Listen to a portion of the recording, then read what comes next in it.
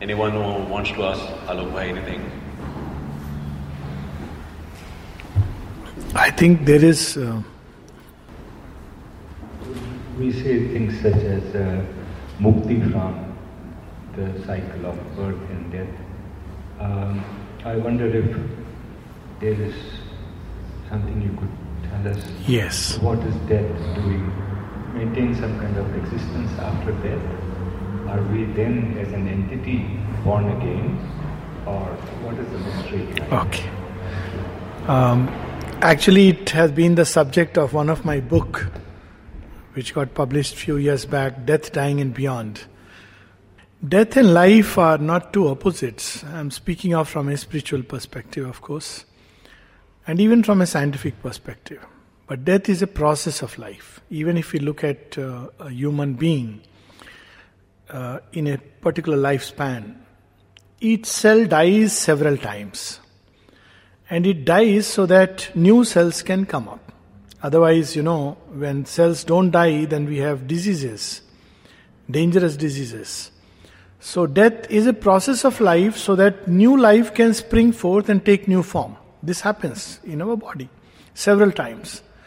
It happens not only physically but psychologically. Psychologically, from childhood to adulthood, many times certain views, certain ideas, certain ways of feeling, thinking, reacting dies. But what comes in its place is something new, something different. And if we extend this logic further, we see that this change from death to life in one single lifetime has a directionality. It's not that, randomly things come, but there's an evolution that happens within one lifetime. So for instance, a child believes, just to take a little example, 7-year-old, they think my papa best, most knowledgeable, my mama is best. But then they grow up and they, that slowly goes away. They are good, but they are not the best. And then they begin to feel my friend, the person whom I love, that is the best.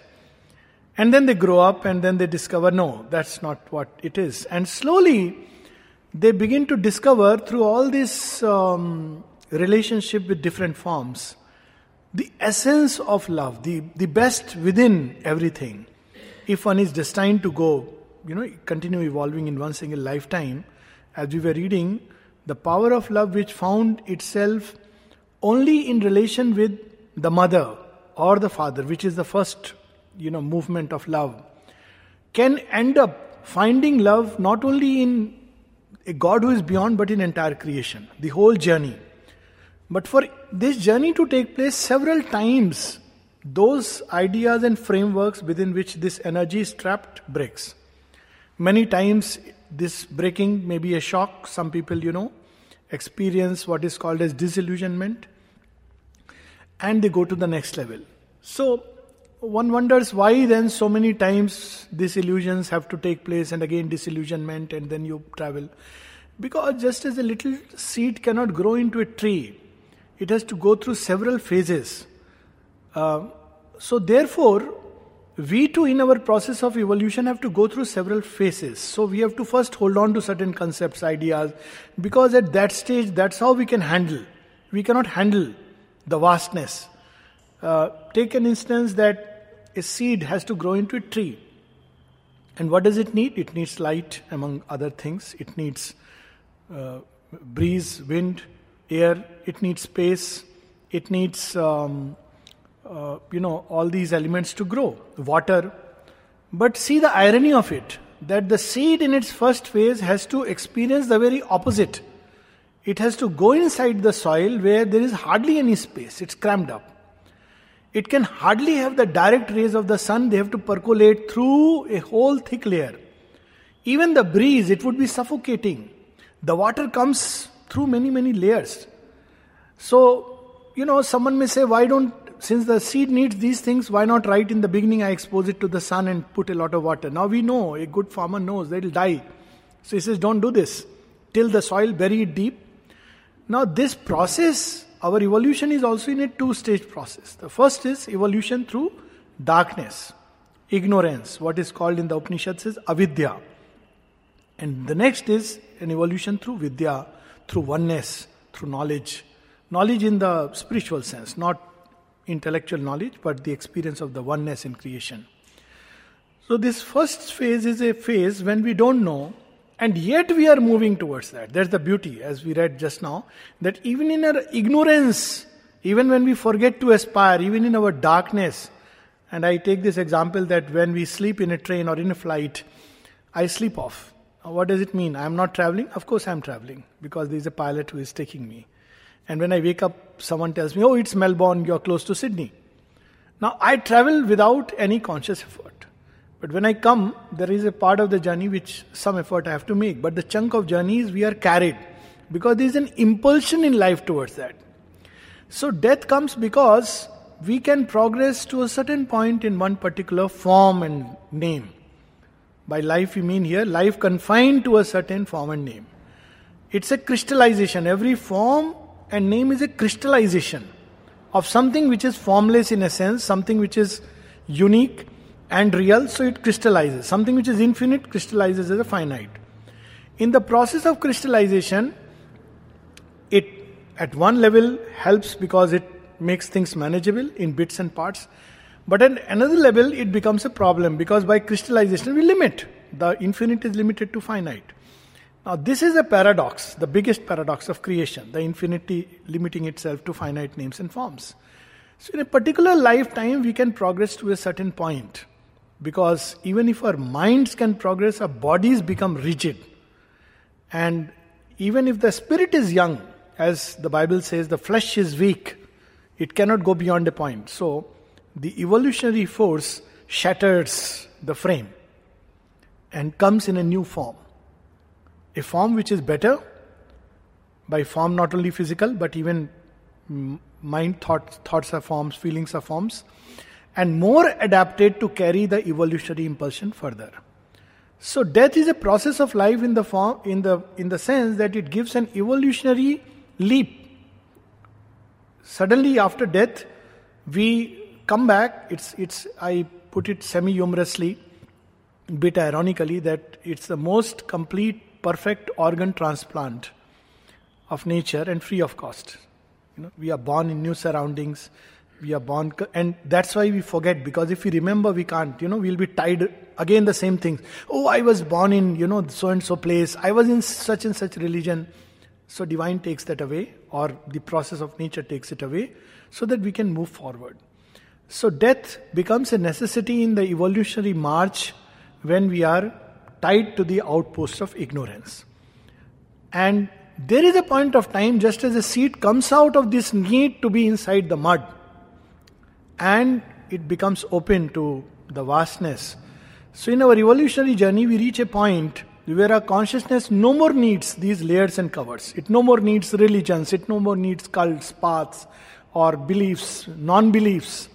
It no more needs them, ideas, concepts, percepts, but is ready to open to an infinity which is beyond. And then the evolution takes a different form. Then death is not loss of memory, but we simply change a form consciously. So we have in the Upanishads these two phases of evolution beautifully described in Ish Upanishad. Says there is an evolution in avidya and then in vidya. Now very often these two phases in traditional thought are taken in this way, that once your evolution in avidya is over, through the sense of ego, through division, through separation, through ignorance, then you are ready to go into the vidya, so you can just break free from all entry into form and straight away merge into the infinite. That's what is called as mukti in the original sense. So merging into the infinite, it was believed you can no more take a finite form and body because they are a paradox. By the very fact you take a body, you lose that infinity. By the very fact you take an embodied mind, you lose that infinity. So it's a big paradox, and no doubt it's very challenging. I'm taking it in the deepest sense, not the way mukti is understood nowadays, that life is very painful, get rid of it by some path. Well, nobody can get rid of life like that, how much ever one may meditate. As long as we have not been able to face the challenge and struggle of life, we are not really ready for the next step. In the Vedas is beautifully described as Diti and Aditi. Both are sisters. Diti is the divisive, dark mother, And Sri Aurobindo says in Savitri, in whose folds we have hit from to swift an awakening to the light. Because we'll be scared. Like a child has to slowly open the eyes. So first Diti nourishes us. And then Aditi. Aditi is undivided infinite consciousness. Divine Mother. She is undivided infinite consciousness. Therefore she is Aditi. In Sanskrit literally means undivided. Aditi. And Diti is divided. So the sons of Diti are Daityas. And sons of Aditis are Adityas. So they are the gods who are living in the consciousness of unity. Whereas Daityas living in a consciousness of division. Therefore they are always fighting. So Sri Aurobindo brings in this that, well, if that be the case that when we enter into Vidya, oneness, we cannot take a human form at all, then, creation can never be redeemed. Because always individuals will pass on into the beyond. So he says it's possible. Why does the form degenerate? Because it is not able to, it becomes rigid and crystallizes. It is not able to follow the movement, let's say, of progress of the mind, of the life impulse, which can really expand into infinite horizons, but the body becomes more and more rigid.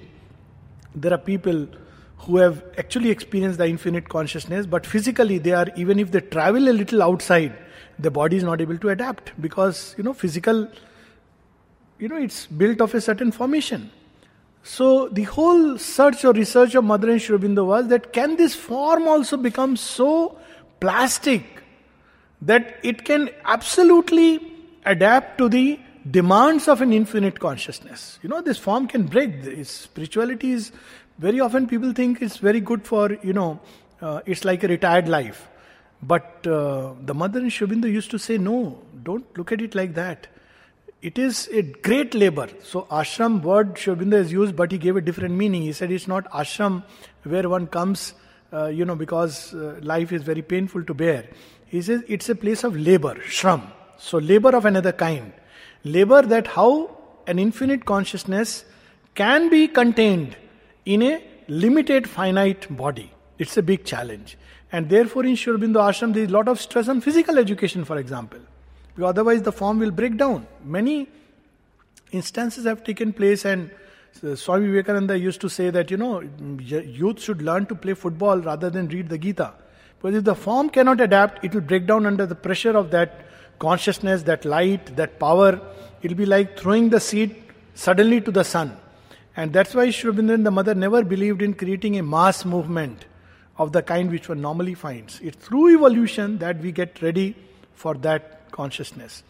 So they found that as long as this body is formed under the stress of the mental consciousness, which is a divided consciousness, though it's wonderfully built, it will be prone to error, accident, suffering, and it cannot really share the infinity of the spirit. So in that process they found that, well, can the infinite consciousness change this body into a new form? A form which is as plastic, as supple, as luminous as the divine himself. So that process of transmutation of this form and bringing out of it that new consciousness which is hidden inside, it is described in the Rig Vedas, not going into it, but in the concept of the 8 sons of Aditi, and one of them is cast into the earth, Martand, who must struggle and battle with night and come out. And in Christian traditions, for instance, a new kingdom, a kingdom of heaven on earth, it is there. It is there in the Bible, it is there in the Vedas, it is there in the Ramayana, in some ancient traditions like the Kabbalah, but hinted, glimpsed, even in Vaishnava cults, in the process, in the concept of a Chinmay Deh, a luminous body. So it's there, but as seed. Now that seed Sri Aurobindo and the Mother carry to its farthest possibility, that it's possible for that consciousness to transmute this physical stuff into a new body which will be completely adapted to the new consciousness. Now again, what is the proof of it? So you say, look at creation. Every time, mind and life are involved in matter. Because if they were not involved, they cannot emerge. And this is a question, I was reading a very interesting book, The End of Science. It is written by a science journalist. And he says there is one question which science grapples with and just cannot answer. And that question is why there is something in the universe instead of nothing. I mean, why there is something in the universe instead of nothing. Because if at the beginning there is nothing, how something, even an object, is coming into existence? So it's a very, very difficult question, and many scientists have tried to answer it in their own way. But nothing, there has to be something out of which things are emerging. And looking at the variety and scope, we can well say that it's not just a limited finite consciousness, but at least a vast intelligence and consciousness which are at the root of things. So it throws up its higher and higher degrees. So at each level, the physical form changes to adapt to the level of consciousness. So material forms, we know, are material forms because the consciousness is only manifested this much. In animals, a new possibility comes in matter. Of running, jumping, crawling, climbing, mating, all this comes. It is the same matter. Because life has come out. Life has come out from where? It was involved. Universe breathes, but we don't call it breathing. Now that possibility emerges in matter. Then out of that, mind comes in. Mind comes and therefore the form also changes. We stand erect. Nature knew that we will one day use the remote. So it made this change, little change. It had already foreseen it. And perhaps envisaged that this will be the end of the mental age because, this is the first change which came. The Homo sapiens stood erect, again symbol that we are not all the time looking down and like this. We have capacity of a binocular vision where we can unite things. So this is unique to man, that he can look up to the sky in this way, which, is so difficult for an animal consciousness. So man became a symbol of mind, which is here at the same time looking there. Now, again, out of mental consciousness, a deeper supramental consciousness that is struggling to emerge.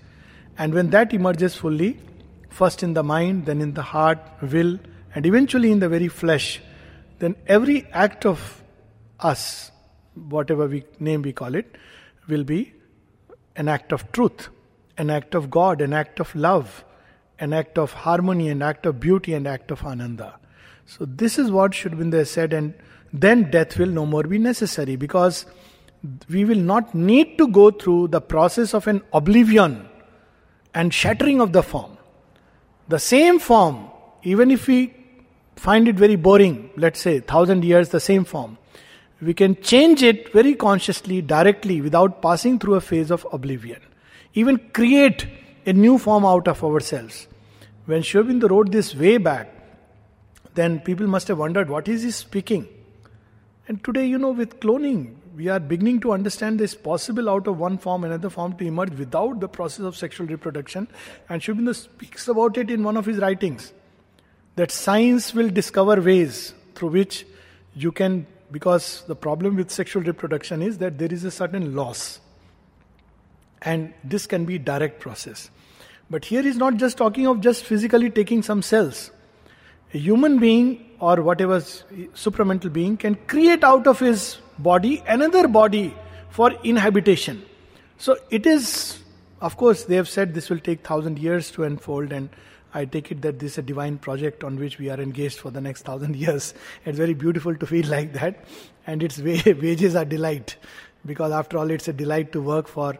But once that happens, it would mean that on earth permanently, we will have the presence of the divinity in form all the time. See, one of the big problems of humanity is that whenever the divine incarnates, whether in the form of Krishna or Buddha or Christ, he has to come and then go away. And what is left behind is a splendid name, a temple, a church and a path. But all this cannot sum up to one single live contact with that source. Imagine, I always say that, people give talks on even Mother and Sri Aurobindo, and I said, just imagine that in a hall if suddenly Buddha were to walk, or Krishna or Christ or Sri Aurobindo were to actually walk, what will be our experience? What will be our questions? What will be our issues?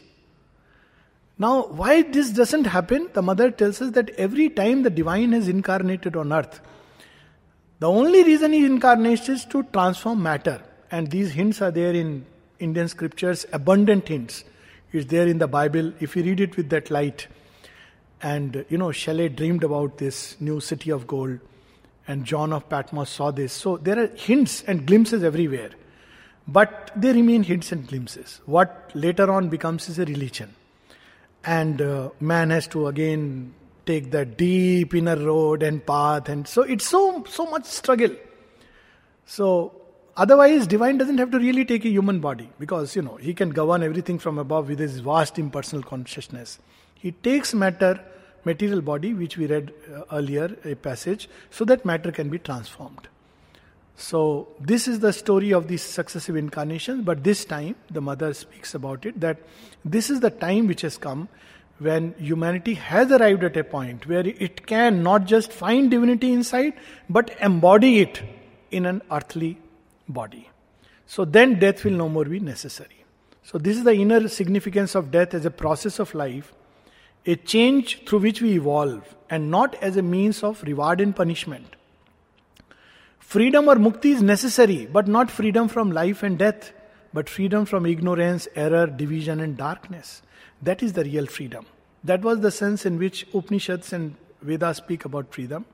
There's a very beautiful series of, each Upanishad contains certain pair of slokas.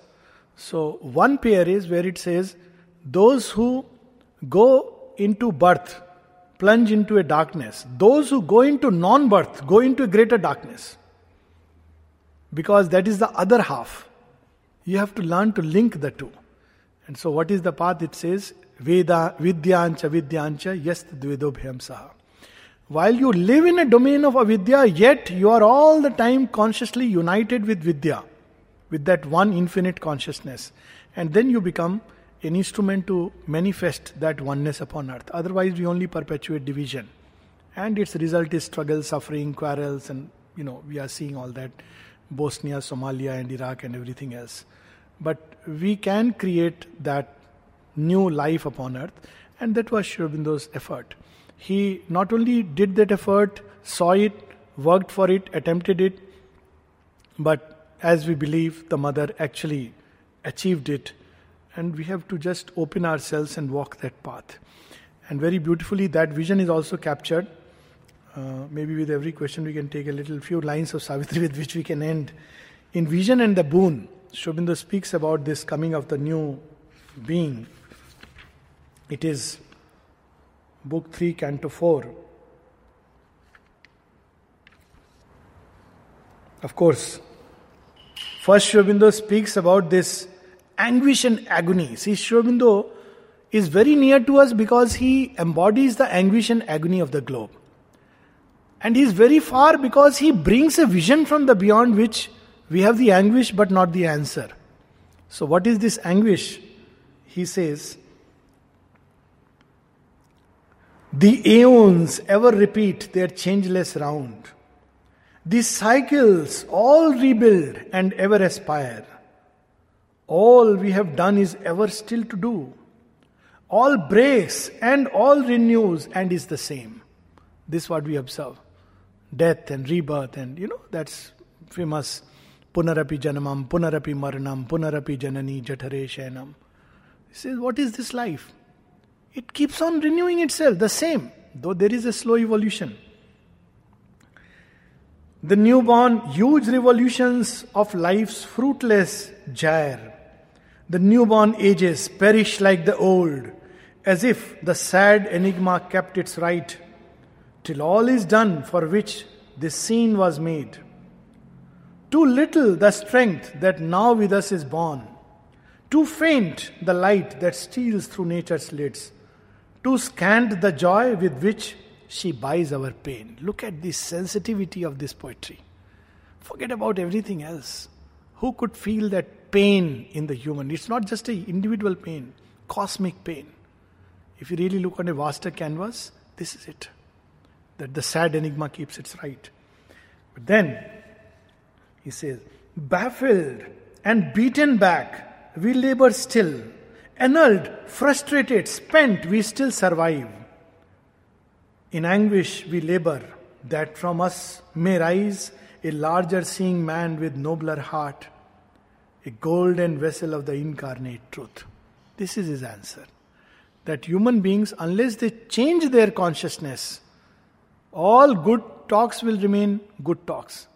We all have been hearing since childhood, do good, love this and be kind, but we are not able to do because our consciousness is built on division. Our vision is separative. So unless that changes, as the mother says, the future lies in a change of consciousness.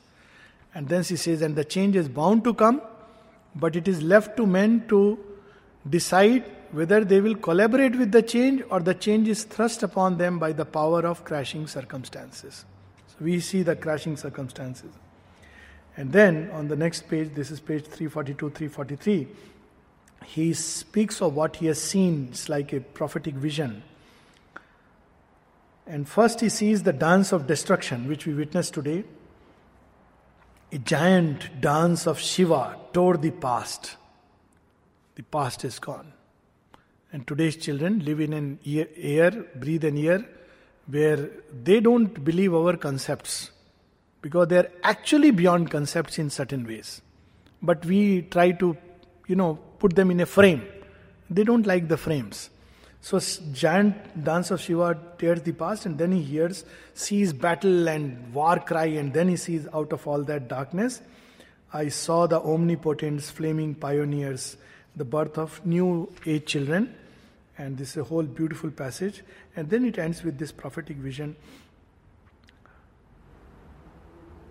Although fate lingers in the high beyond, and the work seems vain on which our heart's force was spent, all shall be done for which our pain was borne. Even as of old, man came behind the beast, just as man emerged out of animal.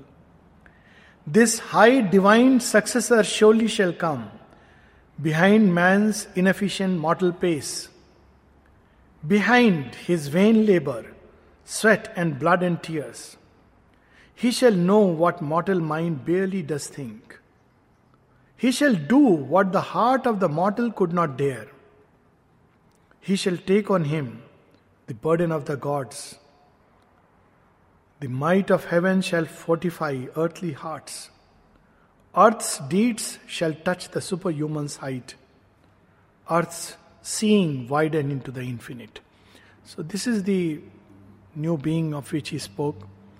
And till it comes, we have to pass through death as an inevitable process of growth and regeneration and new life. So all darkness is the beginning of a new dawn. All destruction is creation's hasty pace. And death is only a room in the vast house of life. So this is the, larger background. There was one more question which I'll just touch up quickly, that about Savitri. What really is Savitri? Why he chose Savitri legend. Now, in India, the truth that the seers found, they expressed it in many forms. On one side, there are very deep occult readings of the Rig Veda, the ancient of scriptures, which is very difficult to connect with because it's about such deep and profound occult experiences that many people ended up, making a mishmash of it. For instance, they thought Vedas are speaking about fire worship and they started lighting an outer fire. But Vedas are about an inner fire. And we don't see the inner fire. So people could not connect with the whole journey of the inner fire, which makes the crooked straight. So in the Vedas, the truth was given as a double symbol. Those who caught the outer symbol preserved the truth. They were not really doing anything but preserving it because they were just creating an external symbol. Whereas those who found the inner symbol evolved by it. So like cow word comes from go. And people thought that in the Vedic age people worshipped the cow. And they gave a very good meaning that because cow after all, it gives us milk and nice things, so we should worship it. But actually the word go also means light. So many words, Gopal, Gupt, Golok, all this actually comes from the word go, which means light. So Gopal, the guardian of the light. Gopi, the keepers of the light. Gupt, the hidden light. So all these words come from that one word, go. So the Vedic rishis aspired for go, for light, not for cows. So in the Vedas there was a double symbol.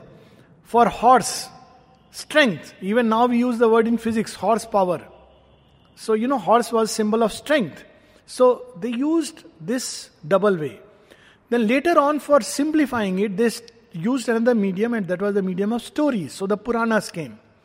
And each Purana contained a very deep truth, but in the milk of myth, because human beings could easily digest that, It's easy to take it, and again, many people understood it superficially, many discarded it superficially, but those who could find the key found in it very deep and profound meanings. In that series, the number of stories, each symbolic in its own way. It's a very favorite subject, and I am resisting the temptation to go into it. For days one could speak upon the stories in the Bhagavad, for instance. The Ramayana itself is an evolutionary parable from monkey kind to a human kind. The Mahabharata is about an evolutionary battle between the forces of darkness and light. And then you have this famous tales of immortality, because Vedic rishis were very keen to discover the principle of immortality, the perfect consciousness. So they gave it in the form of many parables. And the birth of Savitri, the legend, took place when Yudhishthir is, moving around after losing his kingdom, everything. He has done a most stupid thing, which, you don't expect a man of his stature to do. And he's obviously anguished, and he goes into the hermitage of a sage called Markandeya. Markandeya is one of the immortals. And he says, Markandeya, I have only one question in my mind, uppermost. What is it, sire? Tell me. He says, Draupadi is such a wonderful lady. She is a good person. I know. She has genuine love in her heart. She is like a goddess. In every way, she has looked after her mother-in-law. 5 husbands makes it so difficult even to look after one husband. And here are 5 of us. And she has done all this faithfully, lovingly, never ever complained. And she had to go through this ignominy, this suffering, this humiliation. And then he asks his question, is there anyone who has ever suffered so much and who has been as good as Draupadi? Suffering, people have suffered, but good people suffering. So Markandeya says, yes, there is one in a previous cycle who not only suffered but conquered. So he gives the story of Savitri. So the story at the very first outset, the rough story everybody knows, Savitri and Satyavan. Savitri is born out of a yagna to King Ashwapati, and actually a king existed who was, the story of Ashwapati is itself interesting, but that apart. So he does a yagna and gets a daughter. She is born from the heavens, descends from heaven. And Savitri literally means the daughter of the light, of the sun. So she is the child of the sun, which means she is born of the truth, incarnated upon earth. And when she comes of age, the king tells her, as was the custom in very far back liberal, ultra-liberal India, that the girl would go and choose for her whom she wants to get married. So he says, now you are grown up, please go and choose. So she goes, and whom does she choose of all the people? She sees a woodcutter in the forest, and she says, here is the one. Her heart, chooses him. And she comes back and tells, look, I have made my choice. Here is a man by the name of Satyavan. Again, the name is symbolic, one who holds truth. But he holds truth, but he is lost in the forest of life. He is the son of a king, but the king is outcast from his kingdom, Dyumatsena, and he is blind. And he is obviously suffering from an adverse fate. But still he is a very good boy. So just when she enters, Narada comes, and they all say, oh, you have come at the right time, please tell us something about this man. So Narada looks at the Kundali and he says, wonderful! Never seen such a wonderful person on earth. There is only one problem. He is a very fine boy, good choice, Savitri. His other things doesn't matter, that he was a king once, etc. But, after 1 year he is going to die. So, the queen tells Savitri, please, we used to tell you that you are blind, you will make a stupid choice. Go back and choose again. Otherwise, we are going to put an ad in the newspapers. And Sri Aurobindo in Savitri brings out some very, very powerful words. Savitri says, once my heart has chosen, it chooses not again. And then she says, if this is fate, I will challenge fate. Now, at the very beginning, Savitri is a complete contrast to all that has been imposed upon the Indian psyche, that Indians are all fatalistic and Indian religion is all about karma and you have done in the past so you have to suffer. No. In India there was a line of thought that fate can be changed. How it can be changed? By understanding the machinery of fate and by finding the key from which fate originates. So Savitri's legend is at once interesting because one, it fulfills the Vedic quest of immortality. It teaches us that adversity is an opportunity. It teaches us how we can master and conquer the greatest of impossibilities, death.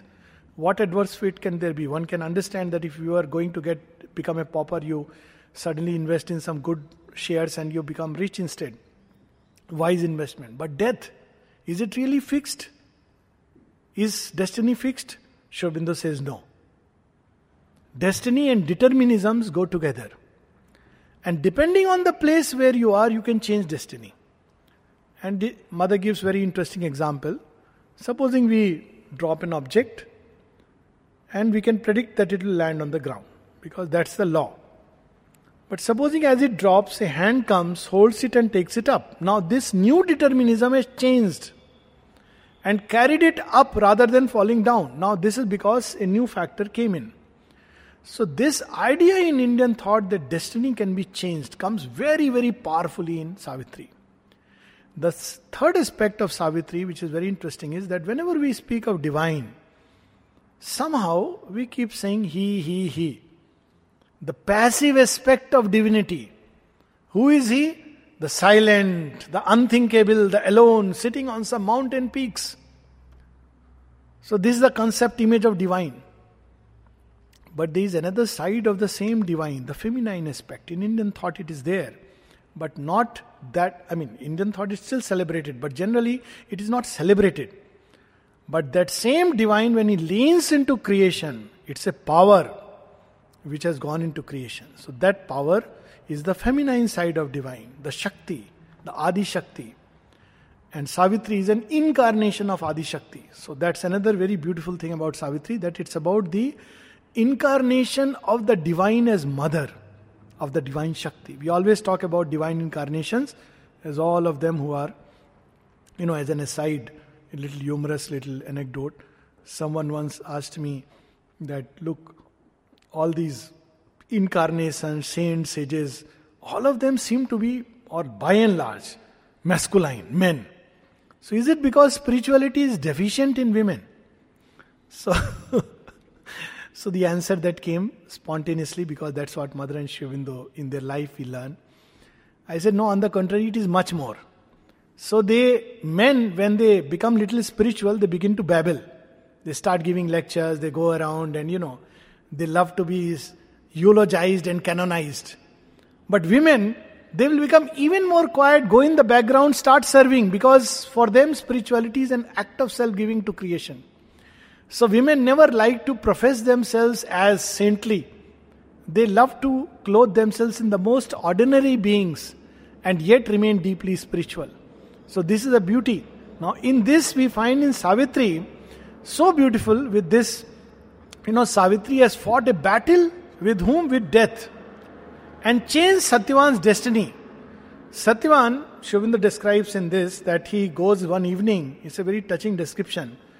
So, he tells his parents that Savitri knows that he's going to die, but she doesn't tell to anyone. She prepares herself for this day. She does that yoga, awakens all the powers, reclaims her inner divinity and is now ready to conquer death. But till date, she has not breathed a word about her suffering to those who are around. Because, old parents, they will die of this thought. So, even her humanity, Sri Aurobindo says, was half divine. She doesn't breathe about, she doesn't complain, she looks after them. But inwardly, she is going through that process of agony and preparation. So on the fated day, she tells the parents that, look, I have to go and I have not really seen the forest. After our honeymoon, I have never really ventured out. Can I go with him today? She doesn't say that today is some day and some great thing may happen or may not happen. And parents say, okay, you go. So she ventures with him, and Every moment she is treasuring when Satyavan is cutting with the axe the tree, and she is waiting for that hour.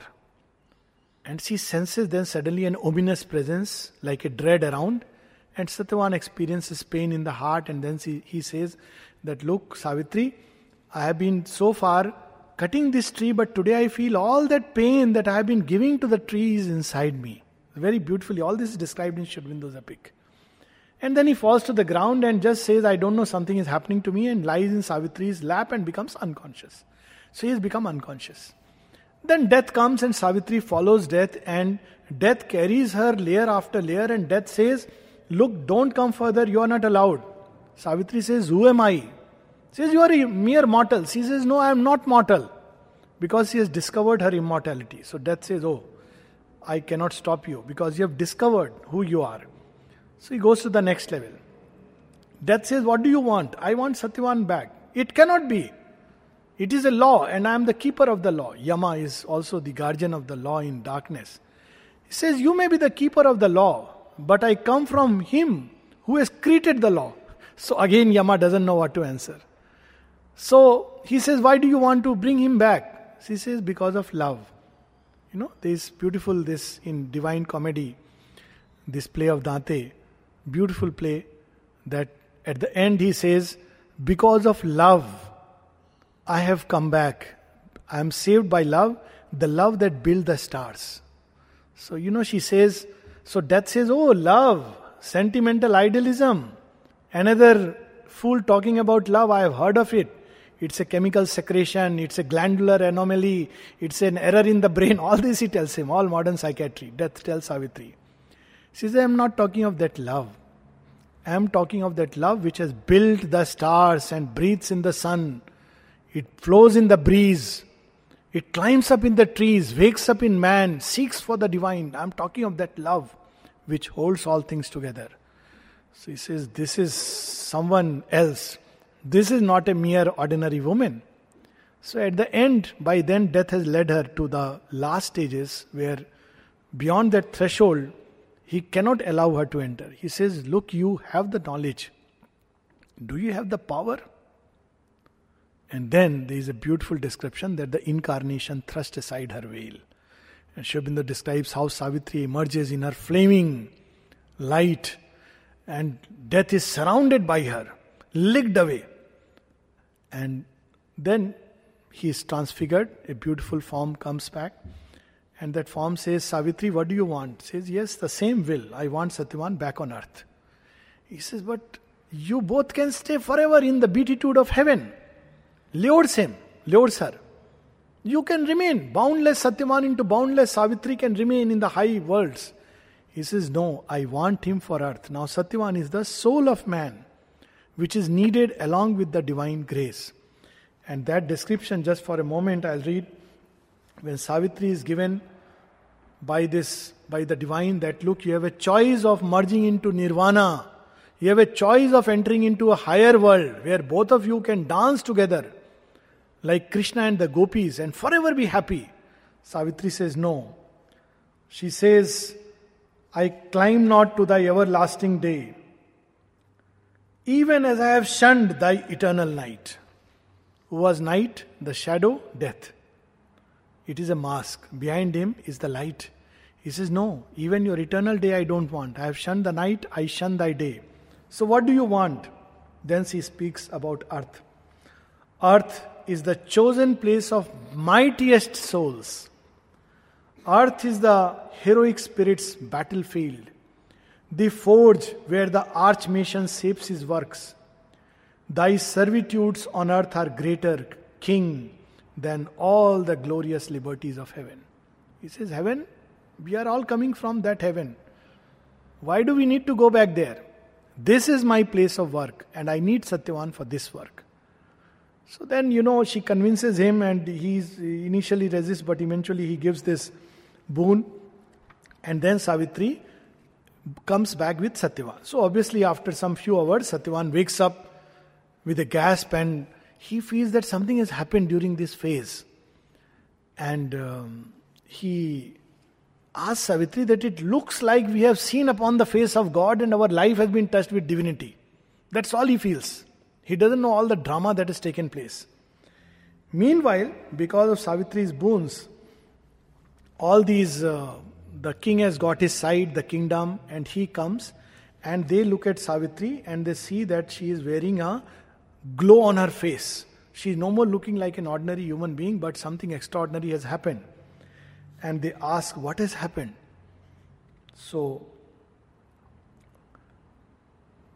Savitri says, first she says to Satyavan, our love has grown greater by that mighty touch and learned its heavenly significance. Yet nothing is lost of mortal love's delight. Heaven's touch fulfills but cancels not our earth. This is the quintessence of Sri Aurobindo's philosophy. Heaven's touch fulfills but cancels not our earth. It's not that we have to lose the earth for the heaven. We have to fulfill earth with the touch of heaven. And then these sages who come, they ask Satyavan, what has happened? Looks like something has changed. So Satyavan simply says to them, lay all on her, she is the cause of all. He said, I don't know what has happened, but I just fell down in a lap and I wake up and I feel that I have seen God. How can that be? But it has happened. So he gives this secret. Then they finally turn to Savitri and ask her, Savitri, you tell us, what gleaming marvel of the sky, something has happened today. This started with this context that why divinity is not shown in a woman in fantastic ways. Because women express divinity through acts of self-giving as the Divine Mother. So here is Savitri's reply, which is again the quintessence of Sri Aurobindo's yoga.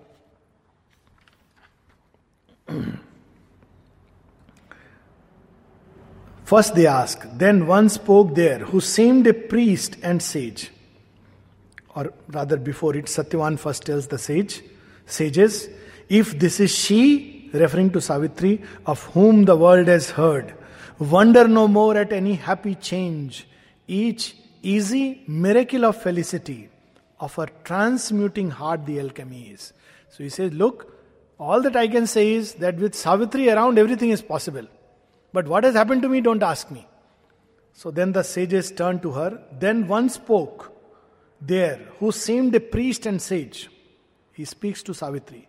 O woman soul, what light, what power revealed, working the rapid marvels of this day, opens for us by thee a happier age.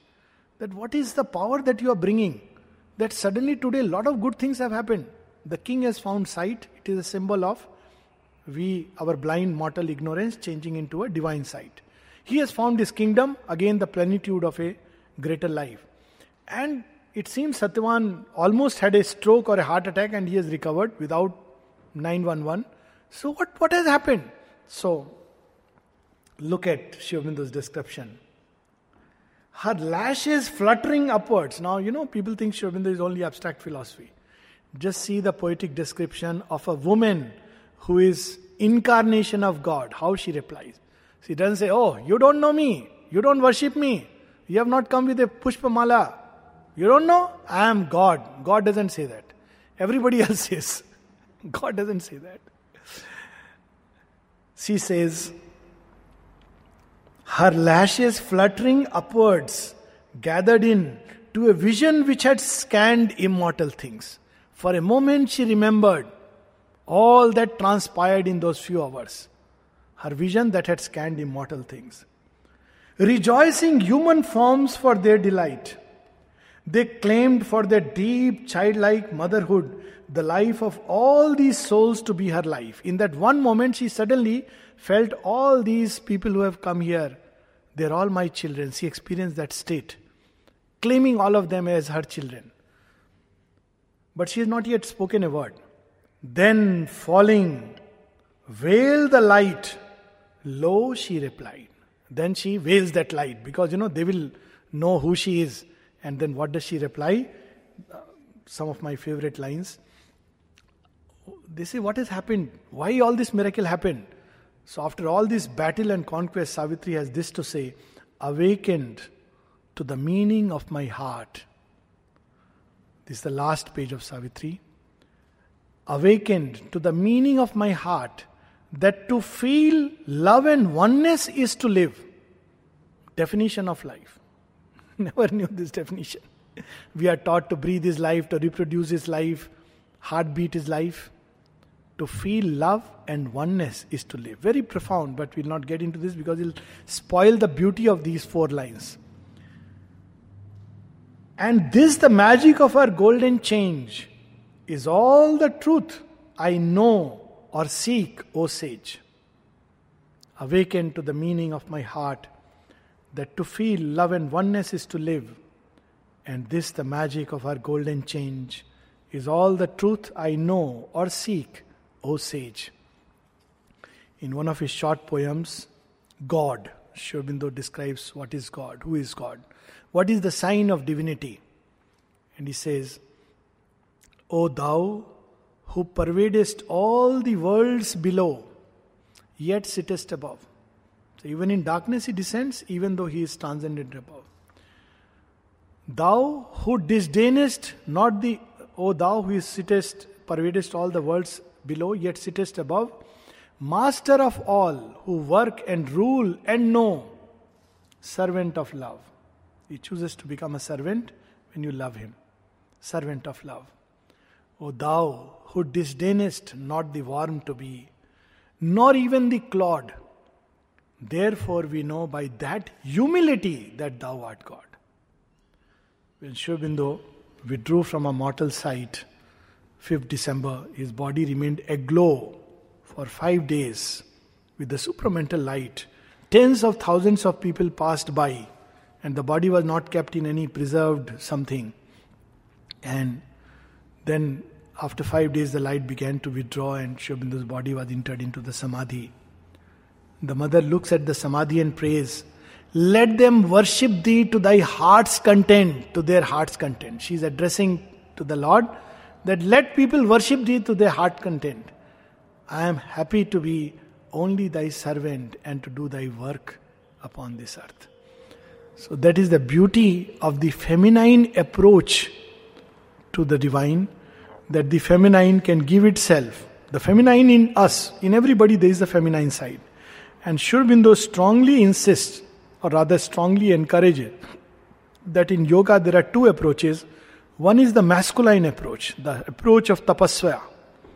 I will do this, I will do that, I will do this exercise, I will do that exercise.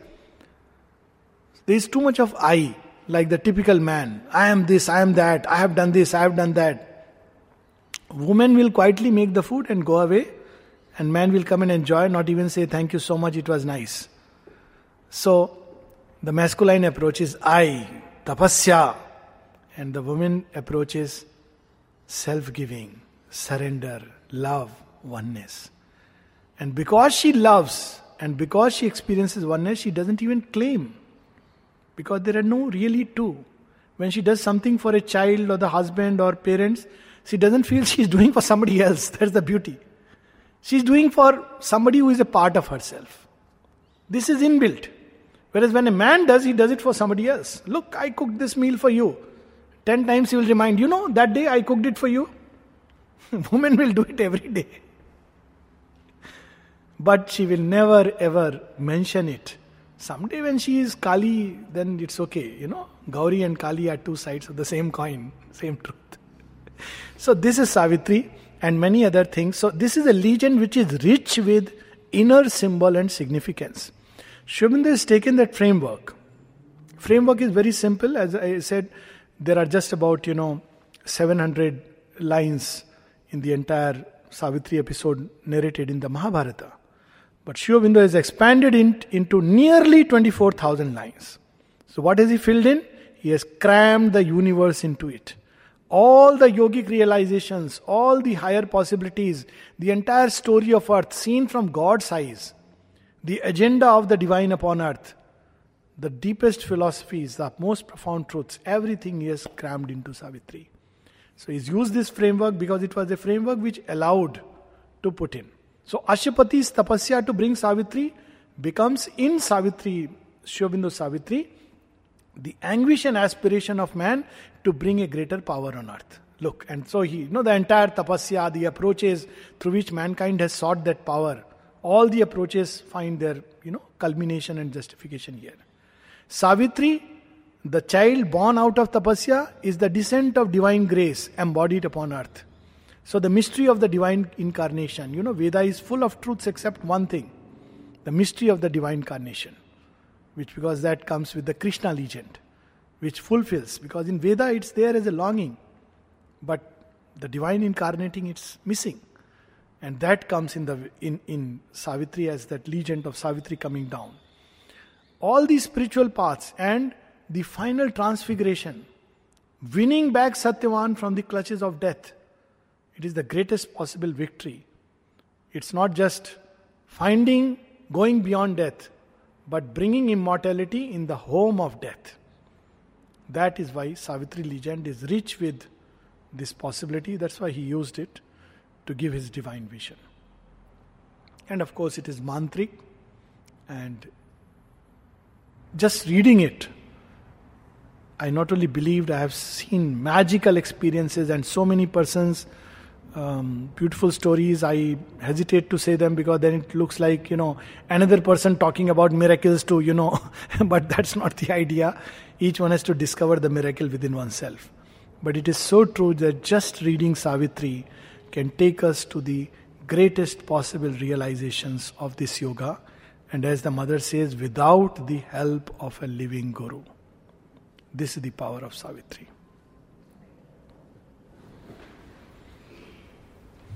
Yes, Stavros, please come ahead.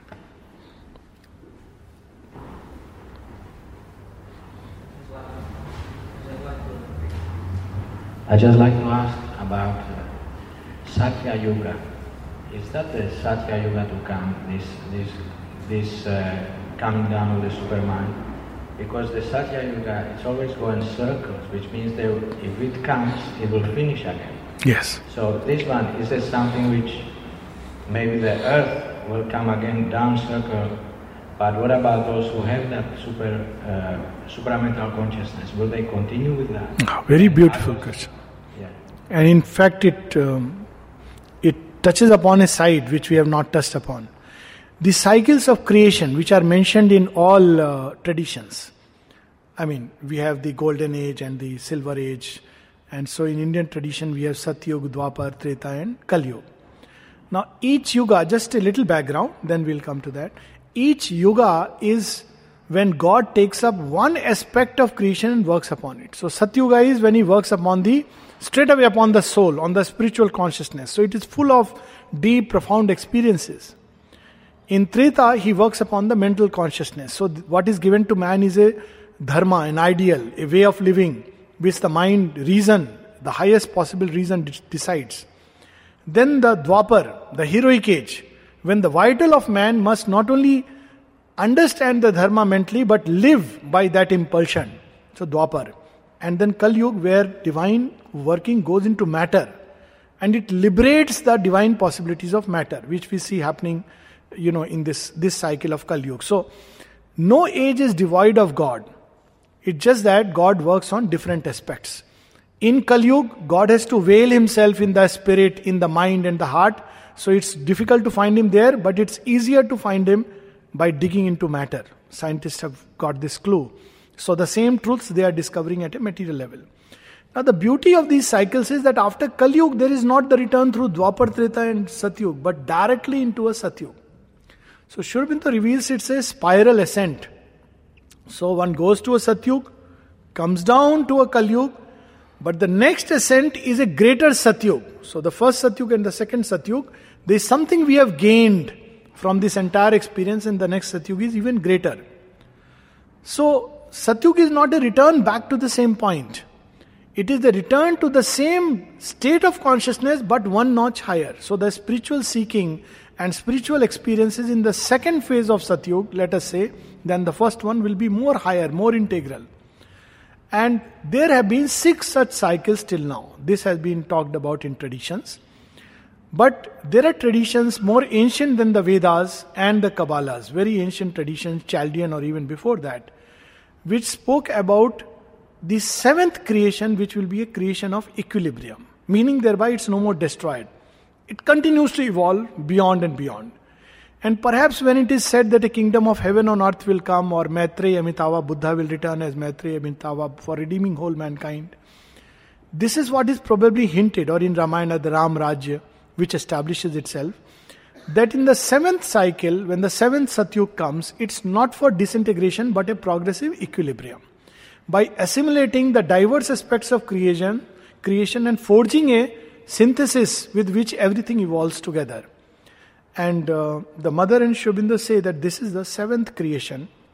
So after this, there is no more pralaya, but a progressive evolution, as if one may say so. Till now the evolution is from darkness to light. Then, like death, there is a phase of darkness. Then light. Then again a phase of death, like a pralaya, and another.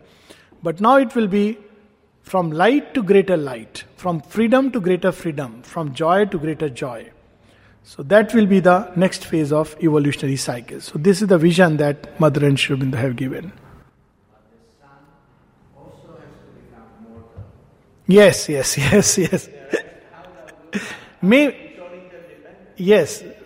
For the few billion years, by then I am sure, because this new being will surely find sustenance through other ways and means. As of now, it is a need to turn to the sun. Solar energy should become our means. So, but for a few billion years, this evolution to the supramental will take maybe another 1,000 years, or at the most, couple of thousand. Probably less, definitely less. So, at least we have billion years of that state, and surely these beings who will no more need food, Mother has said, they will not need food to sustain themselves, but directly draw energy from within, from everything. So surely they'll find other means to illuminate and function. As of now, we need this physical sun for its evolution. So that many possibilities may emerge in the future. We still have billion years. But that's a valid question.